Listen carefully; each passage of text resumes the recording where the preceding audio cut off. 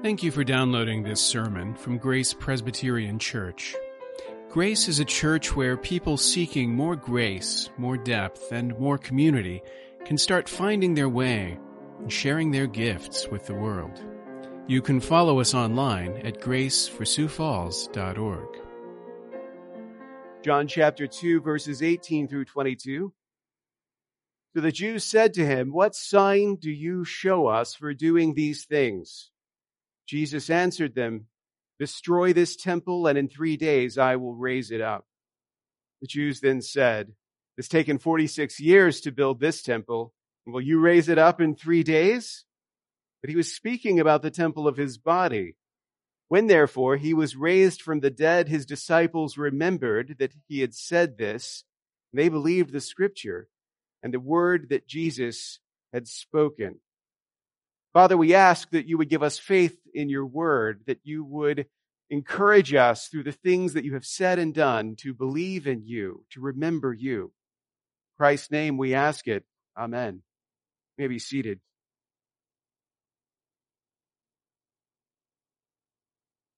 As we contemplate the resurrection this morning, our passage recounts a prediction, a prophecy, if you will, that Jesus makes right after cleansing the temple.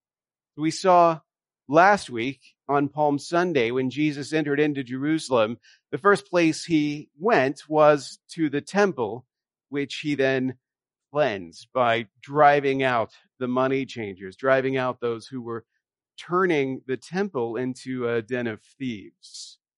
He was challenged by what authority he could do things like this. And you can understand why people might challenge it. If someone were to come in now and start throwing us all out and knocking things over and flailing us with whips, you probably would expect the elders to say, "Hold on now. Why are you doing this? Who gives you the right to do this?" And so that's what they do. They go to Jesus and say, basically, who gives you the right? You need to give us some kind of a sign. Show us that you have the authority to do these things. And Jesus speaks these words, "Destroy this temple, and in 3 days I will raise it up." So as we think about the resurrection this morning, we're going to be speaking about the temple. We've been talking about the temple for weeks now, so it should come as no surprise. Remember, in Zechariah's day, the temple was essential to the life of the people. Rebuilding the temple is what they lived for. All their hopes depended on the fate of the temple. And when God promised that the temple would be completed, that it would be rebuilt, that gave them hope. It gave them hope to live for the future. Now, in Jesus' day, the temple that they're talking about here is a different temple. It's a much grander temple. The temple of Zerubbabel was one thing. This is Herod's temple, and it's magnificent. Zerubbabel's temple, the temple in Zechariah's day, it took 20 years to build, but of course, 10 of those years were spent not doing anything. And that's part of the reason why it took so long. But Herod's temple had taken 46 years to build, and to be honest, it was still in progress at this time. It was not yet finished. So you can imagine what an elaborate and magnificent structure it was, and a pride to the people that such a building existed. A dwelling place for their God. And this is the temple that Jesus heads to when he enters into the city, acknowledged as Israel's king. Goes to this temple, goes straight there, because it is the center of God's presence, not only in the city, but in the world, in creation. The temple was important to those people. Just as in Zechariah's day, the temple meant everything to them. In Jesus' day, the temple was the center of their lives. And for that reason, what Jesus said about the temple was one of those things that really stuck in people's minds. They didn't forget these words that he spoke. They talked about this, and as they talked about it, Jesus' words changed a little bit. We learn this when we see the accusations that are brought against Jesus when he's arrested and put on trial. His accusers come and they repeat these words more or less as a charge against him. You'll find in Matthew 26, the accusers say, "This man said, I'm able to destroy the temple and to rebuild it in 3 days." Not exactly what he said, but It's closer than what the witnesses in Mark 14 say. They say, we heard him say, I will destroy this temple that is made with hands, and in 3 days I will build another not made with hands.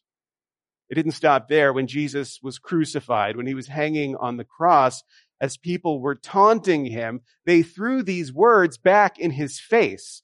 They reminded him in his suffering and death that he had boasted about building the temple. Matthew 27, they yell, you who would destroy the temple and rebuild it in 3 days, save yourself.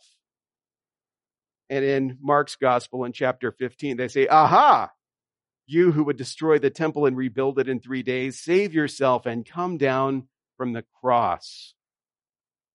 Now, obviously, when you go back and look at what Jesus said, you realize his accusers twisted his words somewhat. But honestly, even his disciples didn't really follow what it was he was saying. They were confused as well about the meaning of these words. They didn't know what he meant until later. But even though they didn't understand, even though the people who heard these words were confused by them, they knew that they mattered. They knew that what Jesus said mattered because the temple mattered, and he was saying something that sounded a little strange and threatening, ominous about the temple. So Jesus, when he spoke of his death, he spoke about the temple. When he spoke of his resurrection, he spoke about the temple. But when he was talking about the temple, what was he really saying? John clarifies for us the meaning of Jesus' words. He was speaking of the temple of his body, John says. In other words, he didn't mean the building, he meant his body. What he was saying was referring to himself, not to the building that happened to be standing nearby, which is all well and good, but that's actually a really confusing way to talk about things.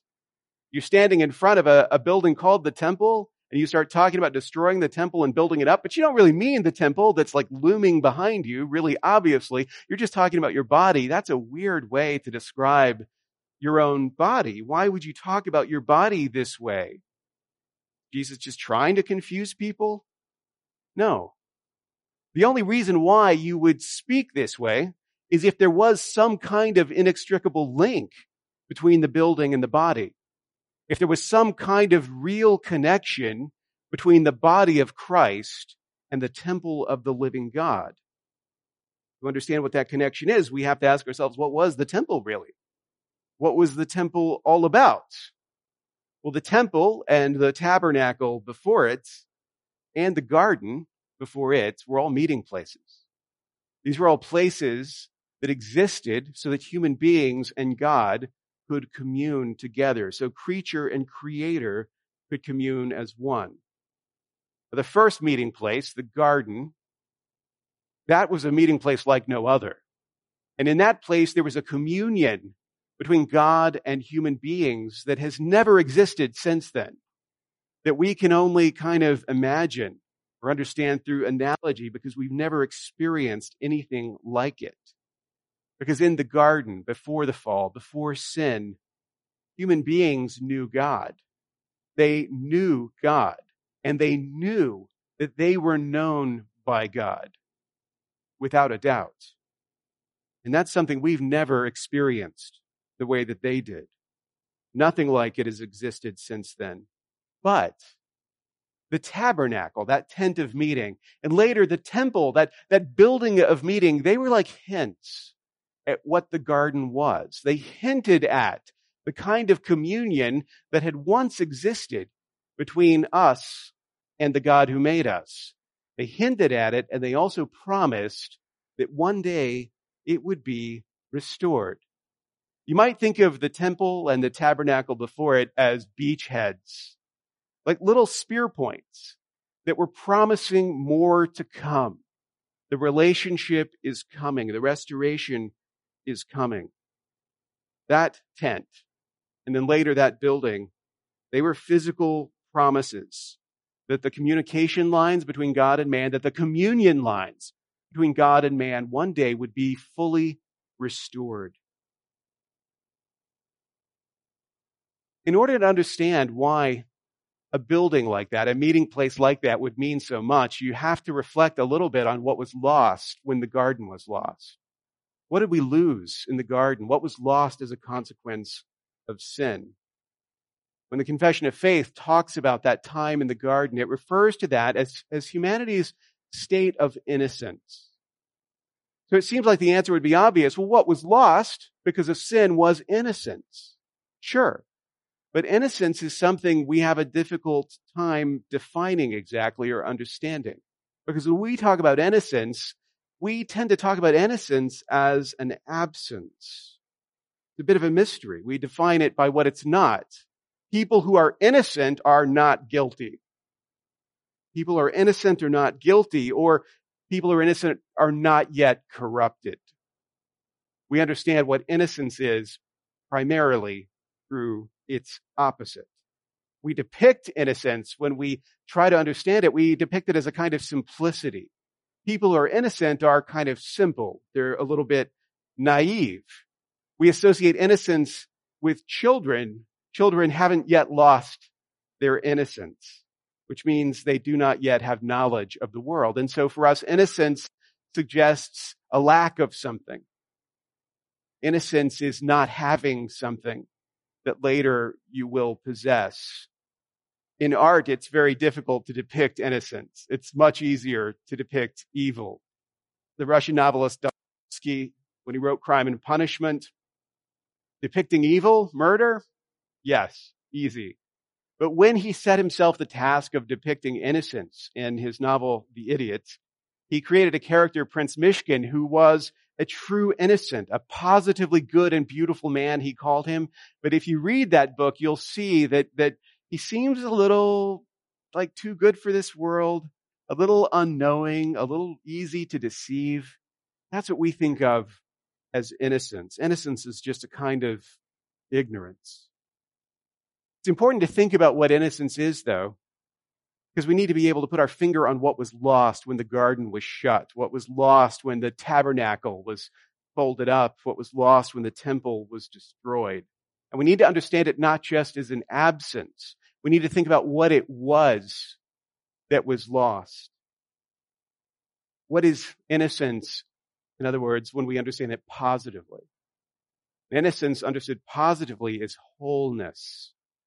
Wholeness. It isn't lacking in something, it's completion.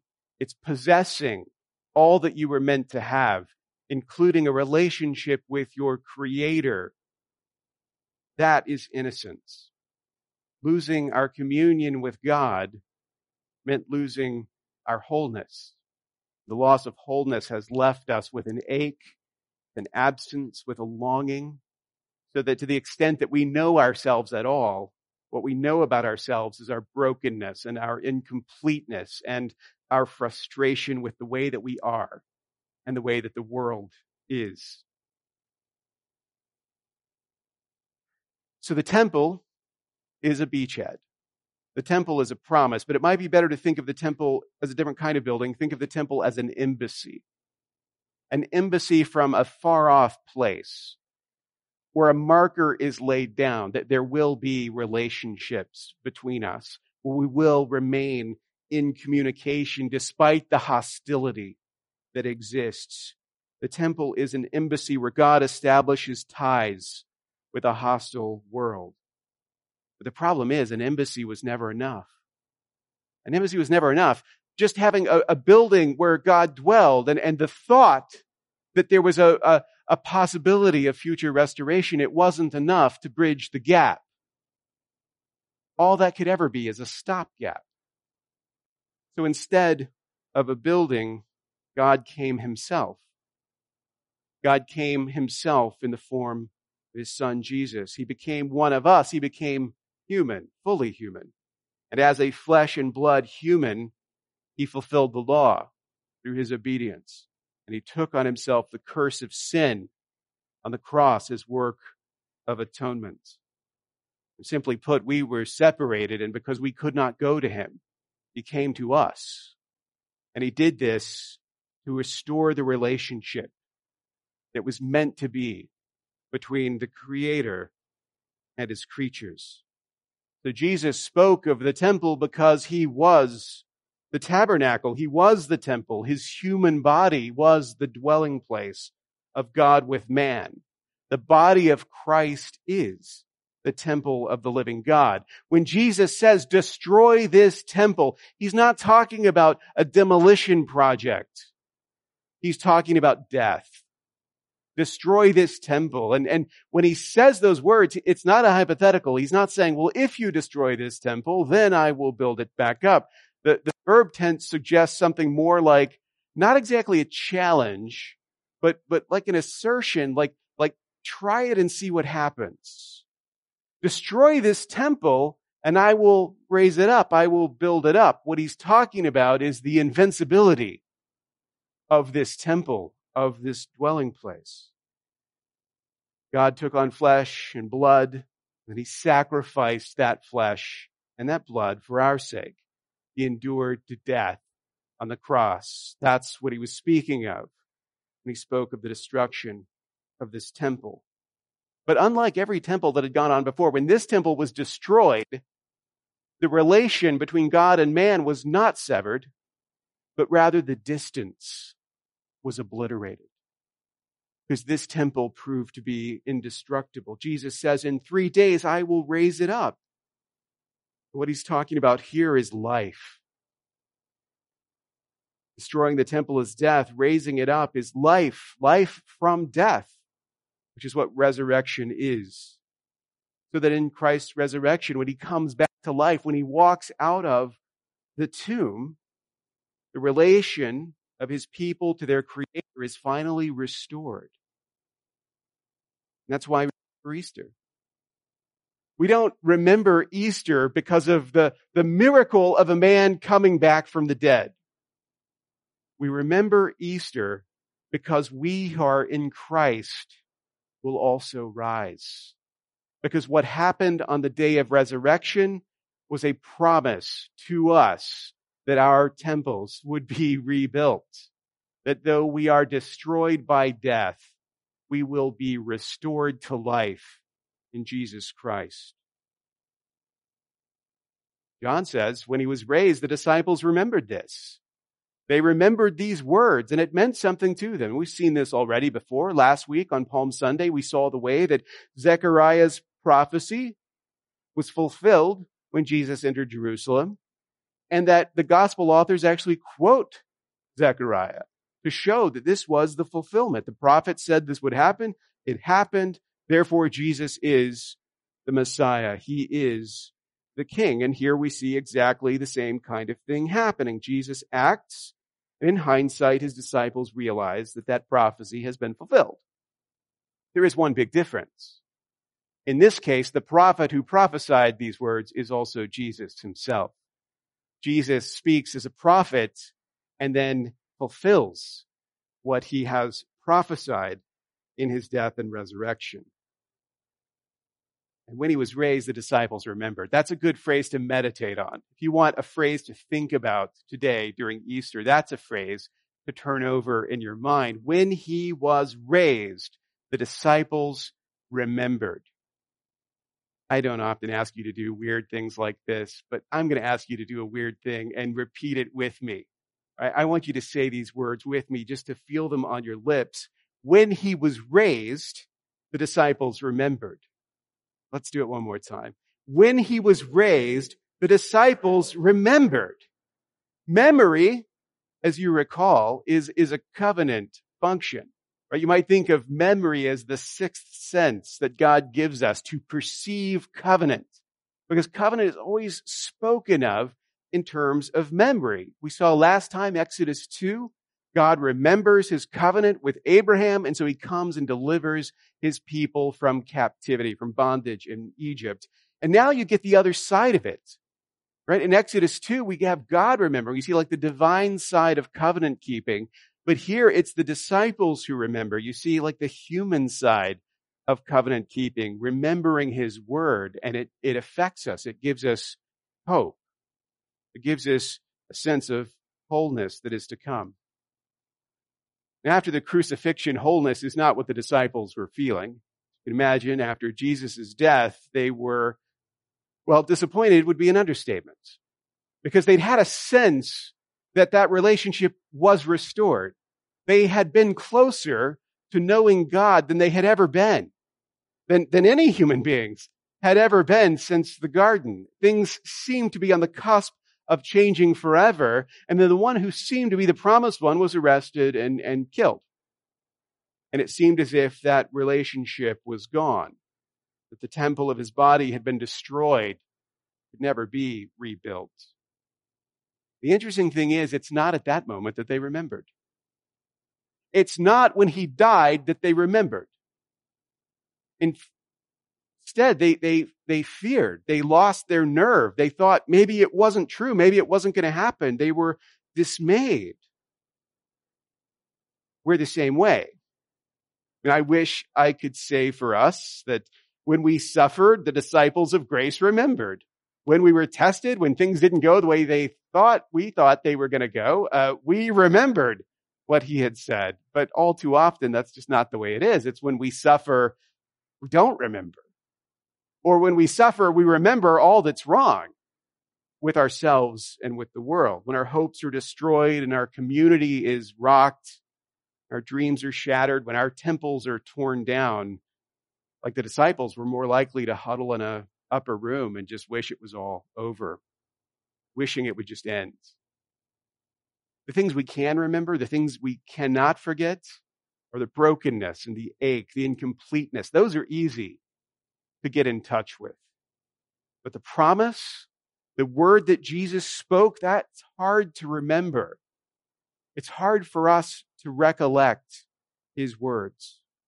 And that would be a real tragedy if what John had written was, and when the disciples remembered, he was raised. If he had said, when the disciples remembered, he was raised, we'd be reading one of the most hopeless statements in Scripture, because our memory is so poor. But thank God it was the other way around. When he was raised, his disciples remembered. When he showed himself in his power, then they remembered the word that he had spoken, and it encouraged them to see that Jesus had prophesied his death and resurrection, and now it had happened. They knew now that it was true. The temple is destroyed, but Jesus raises it up again, and the power of the resurrection is what reminds you of the love promises that Jesus has made for you. It's not up to you to remember. Jesus carries that memory. Jesus, in his power, reminds us. So the disciples remembered. And what do? They believed the Scripture and the word that Jesus had spoken, which is what we should all do when we're caused to remember the promises that Jesus has made and fulfilled. It was only after the resurrection that they could put the pieces together. It was only in hindsight that they could do this thing that they do in the Gospels, where Jesus says something or does something and they follow up immediately. Oh, this was to fulfill the prophecy of what had been said. That's not what they were doing at the moment. That was much later, when they'd had time to put all the pieces together, when they'd been guided by the Holy Spirit into understanding.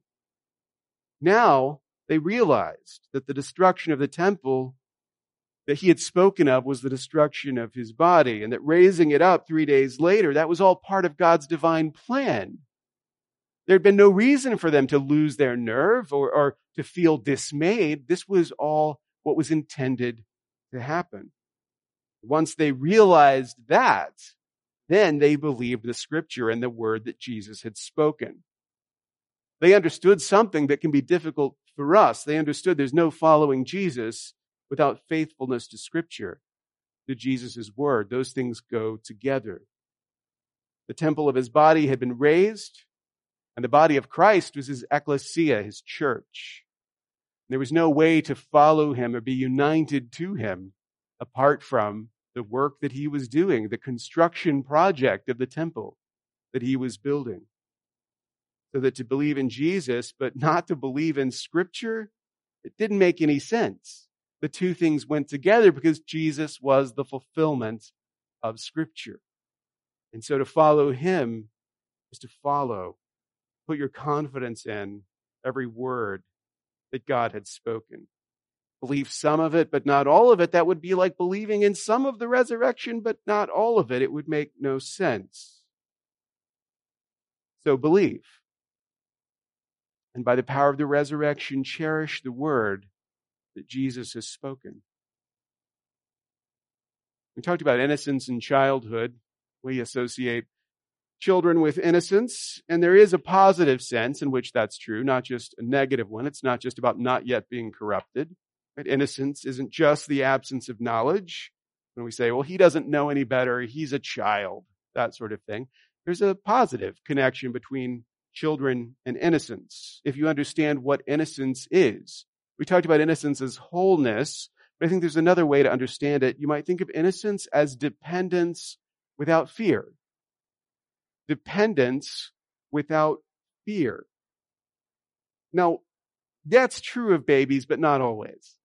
Sometimes what babies manifest is dependence with fear, and they manifest it loudly. But sometimes, in little cherubic moments, it seems as if an innocent newborn is showing dependence without fear. I mean, you have an utterly helpless human being who depends on others who really are kind of unknown forces out around you in the world that you can barely perceive, but depends on them for everything. And trust completely that dependence is not misplaced. And in that sense, we do get an insight into what innocence really is. Dependence without fear. You live in this world long enough, one thing you will know about yourself is your dependence. That you are not complete in yourself. You're not self-contained and self-supporting, that you have needs. You have huge needs, and desperately you may try to get other people to meet those needs and discover it is impossible. But imagine having that dependence and no fear, no anxiety that your needs won't be met, no fear of punishment or judgment or death, no fear of neglect, no fear of abandonment, no fear that you will be rejected. Utter dependence minus all of that. Innocence restored. Because we as human beings are utterly dependent on the God who made us. But knowing him, we can be dependent on him without fear. We have, in place of God, constructed so many different ways of finding this kind of dependence without fear. Philosophies, belief systems, religions. We've done it all. We've built all sorts of temples, many different efforts to give ourselves that sense of innocence. Some of these things have been standing for 20 years or more, some for 46 or more, some for 1,000 years or more, and yet all of them have failed to deliver on what they promise. And all of them, when they are destroyed, stay destroyed and are not built up. The gift of Christ's resurrection is that when our flesh is united to his, he builds us up and restores us to spiritual life and promises to raise us up on the last day. So all you need to do and all you need to keep in mind today as you reflect on the empty tomb and the new life that Christ promises us is this, just this: remember and believe.